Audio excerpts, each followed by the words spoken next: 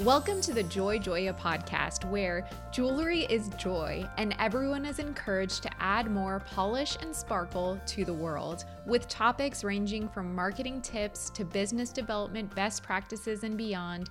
This is the go-to podcast for ambitious jewelry industry dreamers like you. Hi, I'm your host, Larissa Worstiak. Through this podcast, I aim to empower and inspire jewelry entrepreneurs and professionals so they can thrive while doing what they love. I'm passionate about digital marketing for jewelry brands, and I'm excited to share my passion with you. As we all know, jewelry is joy, so I'll gladly seize any opportunity to talk about it. This is episode 172, and today I'm going to talk about all the opportunities in live stream shopping for jewelry brands. I recently gave a presentation on this topic at the American Gem Society's Conclave event. I just got back yesterday from Oklahoma City for this event, so it's fresh on my mind. The thing I loved most about giving this presentation was at the end, all of the audience feedback and collaborative discussion that was happening among the people in the room for this presentation. A number of retailers who were there chimed in to share their experiences about how powerful live stream content has been for their businesses. Not just during COVID when shoppers couldn't come in store, but also even now, even with stores being open, customers are craving the flexibility and convenience in shopping. So giving this presentation was inspiring to me, and it truly affirmed the power of live stream shopping, and I wanted to share that with you. But before we get to the solid gold of this episode, I'd like to take a moment to remind you that this podcast has both an audio and video component, so you can either listen on your favorite podcast platform or watch on YouTube by searching Joy Joya. I love creating this content as my act of service to you, my awesome listeners, and you can support the podcast for free, by taking the time not only to subscribe, but also to leave a rating and review on iTunes, which helps other jewelry dreamers find it too. In this segment of the podcast, I give out my Sparkle Award for the week. So during this segment, I highlight a jewelry brand that's impressing me with their marketing. The Sparkle Award is also interactive, so you can visit sparkleaward.com to nominate a jewelry brand that's inspiring you these days. And I might feature your submission on a future podcast episode. This week's Sparkle Award goes to Exclusively Diamonds. They are a jewelry retailer based in, I hope I'm saying it right, Mankato, Minnesota. Owner Sarah and her daughter Bryce attended my talk on live stream content at the American Gem Society Conclave, and they shared with the audience their own successes with live streaming. So they host a live event every Wednesday called Wine Wednesday, which according to them has become a really fun addition to their digital marketing mix and an excellent way to engage their customers. You should look them up on Instagram, check out what they're doing with live stream content. It might give you ideas for your own jewelry brand. They are at Exclusively Diamonds on Instagram. As I mentioned, you can visit sparkleaward.com to nominate a jewelry brand that's inspiring you these days, and I might feature your submission on a future podcast episode. Let's talk about some recent news related to jewelry or marketing. Each week, I share my thoughts about 3 relevant articles, and you can get those links by visiting joyjoya.com/sign up. Once you're on that VIP list, you'll receive our weekly digest filled with new episode announcements. The first article comes from MediaPost.com, and it's called Consumers Now Spend as Much Time with Digital Payment as Email, according to an Experian study. That's kind of crazy. So Experian's Global Insights report revealed that consumers are becoming more and more comfortable with digital payments and using them as much as they do with email. These were some stats from the study's findings. So first, of the people polled, 62% used mobile wallets to buy online, while 63% used their credit cards and 64% used direct debit payments. What's really interesting to me is the stat about buy now, pay later, or BNPL. These are services like Afterpay, Klarna, Affirm. So according to this survey, 18% have used BNPL options in the past 16 months, and 57% say BNPL could replace their traditional payment method. Most shoppers polled who are using BNPL say 80% say the reason that they're using that is to avoid credit card debt. It's becoming a really popular option, I would say, especially for your millennial customers, for your Gen Z customers. And if you're not offering a buy now, pay later option on your e-commerce site, you could be missing that like last opportunity when someone is on the fence, not sure if they want to make that payment. You could be missing that customer. So it's definitely something worth considering implementing. When it comes to data sharing and payments online, 63% of shoppers said they are willing to share data if they receive value from it. 45% are willing to do so out of convenience. So say it's easier to open an account, and 57% if it ensures greater security. And the most active age group when it comes to digital payments and online spending, that will be 25 to 39 years old. The next article comes from smartbrief.com, and it's all about the recent Etsy seller strike, which you may have heard about. So this article is called "The Etsy Seller Strike Was About Marketing." Of course, as a marketer, that caught my eye. So these sellers went on a week-long strike starting April 11th to protest an increase in transactional fees and marketplace charges for sales through the Etsy platform. So if you haven't heard, Etsy recently increased its transactional fees from 5% to 6.5%. And the company says that it's for brand marketing purposes. Last year, Etsy actually spent $500 million on advertising, and they're doing that to really stay competitive with the other marketplaces, specifically like Amazon and eBay. And they're only planning to increase that spend this year, according to CEO Josh Silverman. The strike was initiated due to sellers' concerns about off-site product ads that the platform creates on behalf of the sellers. So basically what happens is if the ad that's being placed by Etsy results in a sale, the sellers actually have to pay, I guess, a portion of that fee, and they're not able to opt out of that. So the strikers are saying that this advertising program, on which they have no control over cost per click or even on which items from their store get advertised, that should not be a requirement to be a seller on the platform. However, despite all these concerns, some sellers actually welcome the fee increase, and they encourage those other striking sellers to search for ways to cut costs rather than protest Etsy. I personally, maybe this is controversial, I'm kind of on the side of Etsy because I understand how competitive these marketplaces are. Imagine trying to be a big marketplace company like Etsy fighting with the likes of Amazon and even eBay. And you're doing this not for yourself, but for your sellers, because your company is the sellers who are on it.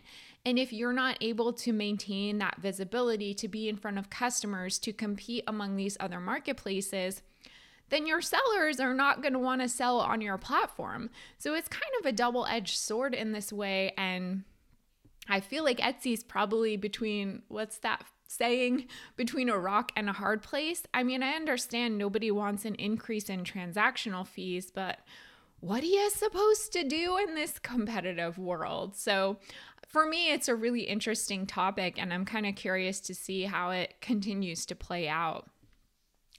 And then the last article is about something I don't think I've ever mentioned on this podcast called web scraping. So TechCrunch recently reported that web scraping is legal and the U.S. Appeals Court reaffirms that. So the U.S. Supreme Court recently reaffirmed its original decision and found that scraping data that's publicly accessible on the internet is not a violation and that it's actually legal. So what is web scraping? Sounds kind of weird, like maybe you're taking a knife to the internet and like slowly whittling away at it. So for marketers, it's actually a useful and popular tool. It can help save time, automate everyday tasks for marketers, web developers, other people who utilize this data. And it can do things like help you collect email addresses and other contact details and gather prices and product information. Now, of course, this is only taking data from things that are publicly available. It's not like hacking into any sort of like protected data source, but it's an automation, and I don't fully understand the actual technology behind it, but it kind of literally scrapes like some kind of public database of names, product info, email addresses, and puts them all in one database so that marketers especially can use that data to do whatever kind of marketing initiatives they're going to do. It's often frowned upon because it's sometimes misused. As you can imagine, people use that for spamming purposes. This is one quote from the article. When companies can quickly build giant contact lists, sometimes with people who did not receive communications, it opens the floodgates for spam.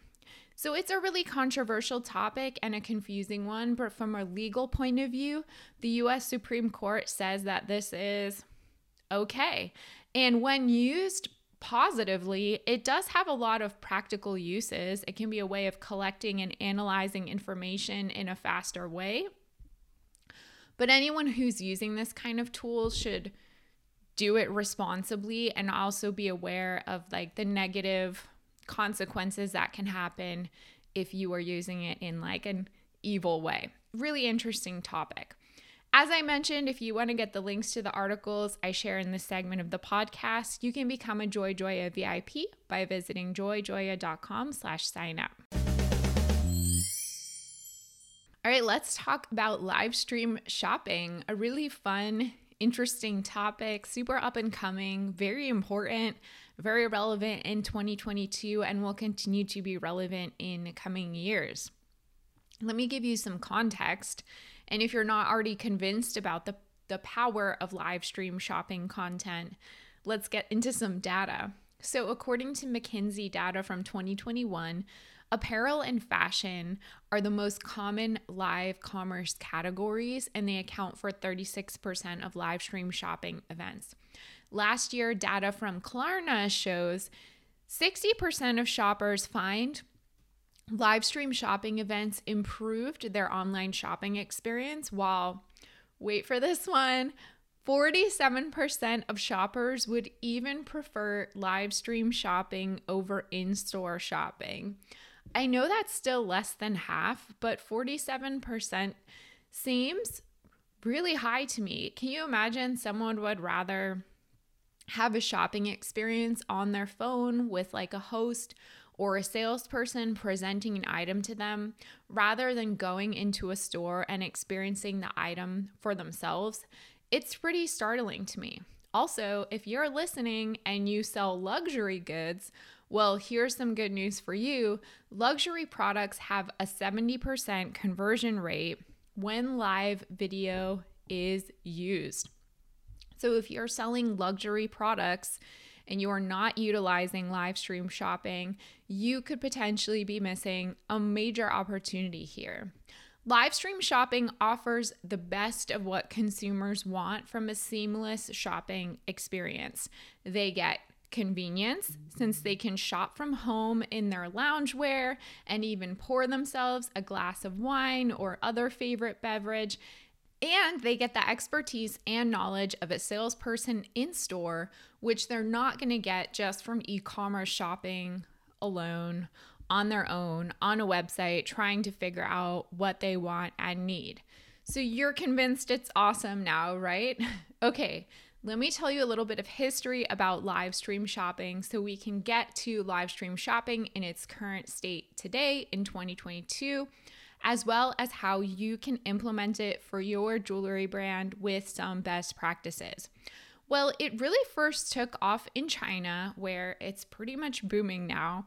According to McKinsey, the value of China's live commerce market grew at a compound annual growth rate of more than 280% between 2017 and 2020, reaching an estimated $171 billion in 2020. If you haven't really participated in the live stream shopping experience, whether doing it for your business or watching it as a consumer, you may have some trouble imagining what it's like. So you might have watched some home shopping networks, then at least you have some context. But at the same time, home shopping's not exactly the same as live stream shopping. With home shopping channels like QVC and Jewelry Television or JTV, these are examples of two companies that sold jewelry live before the birth of like Web 2.0, let's say. There are usually scripted dialogues and a very heavy, if not exclusive, focus on selling product. There's little room for entertainment, branded content, or educational content.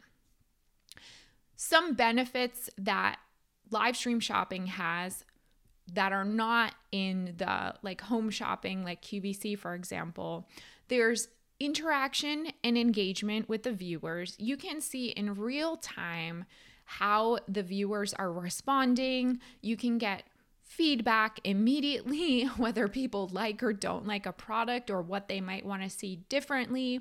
You get a really authentic and transparent conversation with your target customers. It's accessible from anywhere. It doesn't require a television or a paid cable subscription. So it's accessible both from the perspective of the business and from the perspective of the consumer. It really levels the playing field for everyone and has a low barrier to entry. So it's easier for any jewelry business to literally say, today I want to start live stream shopping. I mean, it might not be the best quality thing you've ever done, but you could literally start in the next 5 minutes and like get it up and running. Obviously, that was not possible before this technology was available and only limited to more of these like cable home shopping platforms. So that's super exciting. With more brands creating content on platforms where people are also going to be entertained, so say YouTube, Instagram, Facebook, TikTok, the line between entertainment and selling has really become blurred. Consumers, they don't want to be sold at all the time. They want to have an enjoyable shopping experience, something that's engaging, distracting, inspiring, brings joy to their day. And definitely, if you want more information about that, I would go back to my episode about how to have fun with jewelry marketing. I forget the episode number now, but I'll link it in the show notes. And it really emphasizes, again, this blurred line between shopping and entertainment as a result of the ways that we shop today on these same platforms where we go to be entertained by like the influencers, by the content creators. So that's what brands are kind of up against, and they have to create content that's in line with the platforms on which they are sharing content. So again, live stream shopping can be entertaining. You can take the best of your brick and mortar experience, the best of your brand, the things that are really fun and engaging about it, and easily show that in a digital live way. You can reach your audience wherever, and again, real-time engagement. Live stream shopping can also help you build brand awareness. So even if you're not focused on selling all the time, live stream shopping can help customers feel a more personal connection to your brand. It allows your brand to tell a story, and you can let customers know what you stand for. You can strengthen relationships with existing customers, and also attract new customers who, for whatever reason, may be hesitant to shop with you. If you have a brick and mortar store, maybe, I don't know, they have some preconceived notion that like, if they go into your store, it's going to be a really high pressure experience, or I don't know, maybe they think it's like not for them. So they're nervous about coming into the store. But now they can really dip their toe into your brand with a really low commitment level and then realize, oh, this actually is for me. And it can obviously help you generate sales. Live stream shopping can inspire impulse buying. It can boost sales volume of your underperforming products.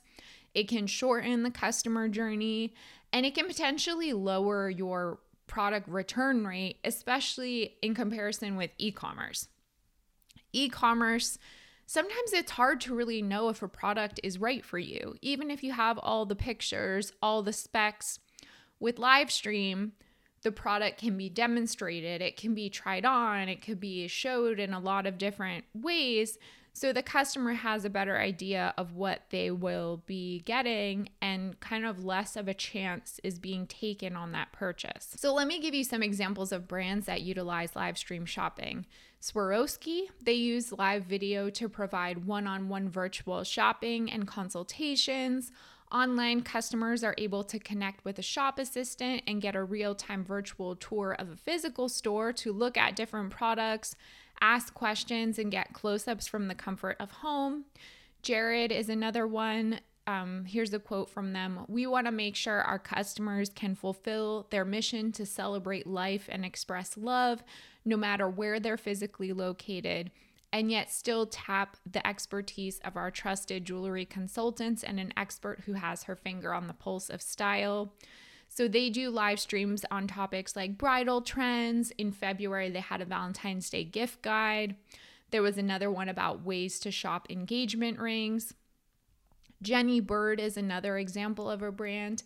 They use live video for the public to share products, styling tips, and they have conversations through Instagram Live, as well as doing what Swarovski does, providing one-on-one virtual shopping appointments. Habib is another one. They are a Malaysian jewelry brand with both an e-commerce presence and multiple brick and mortar showrooms throughout Malaysia.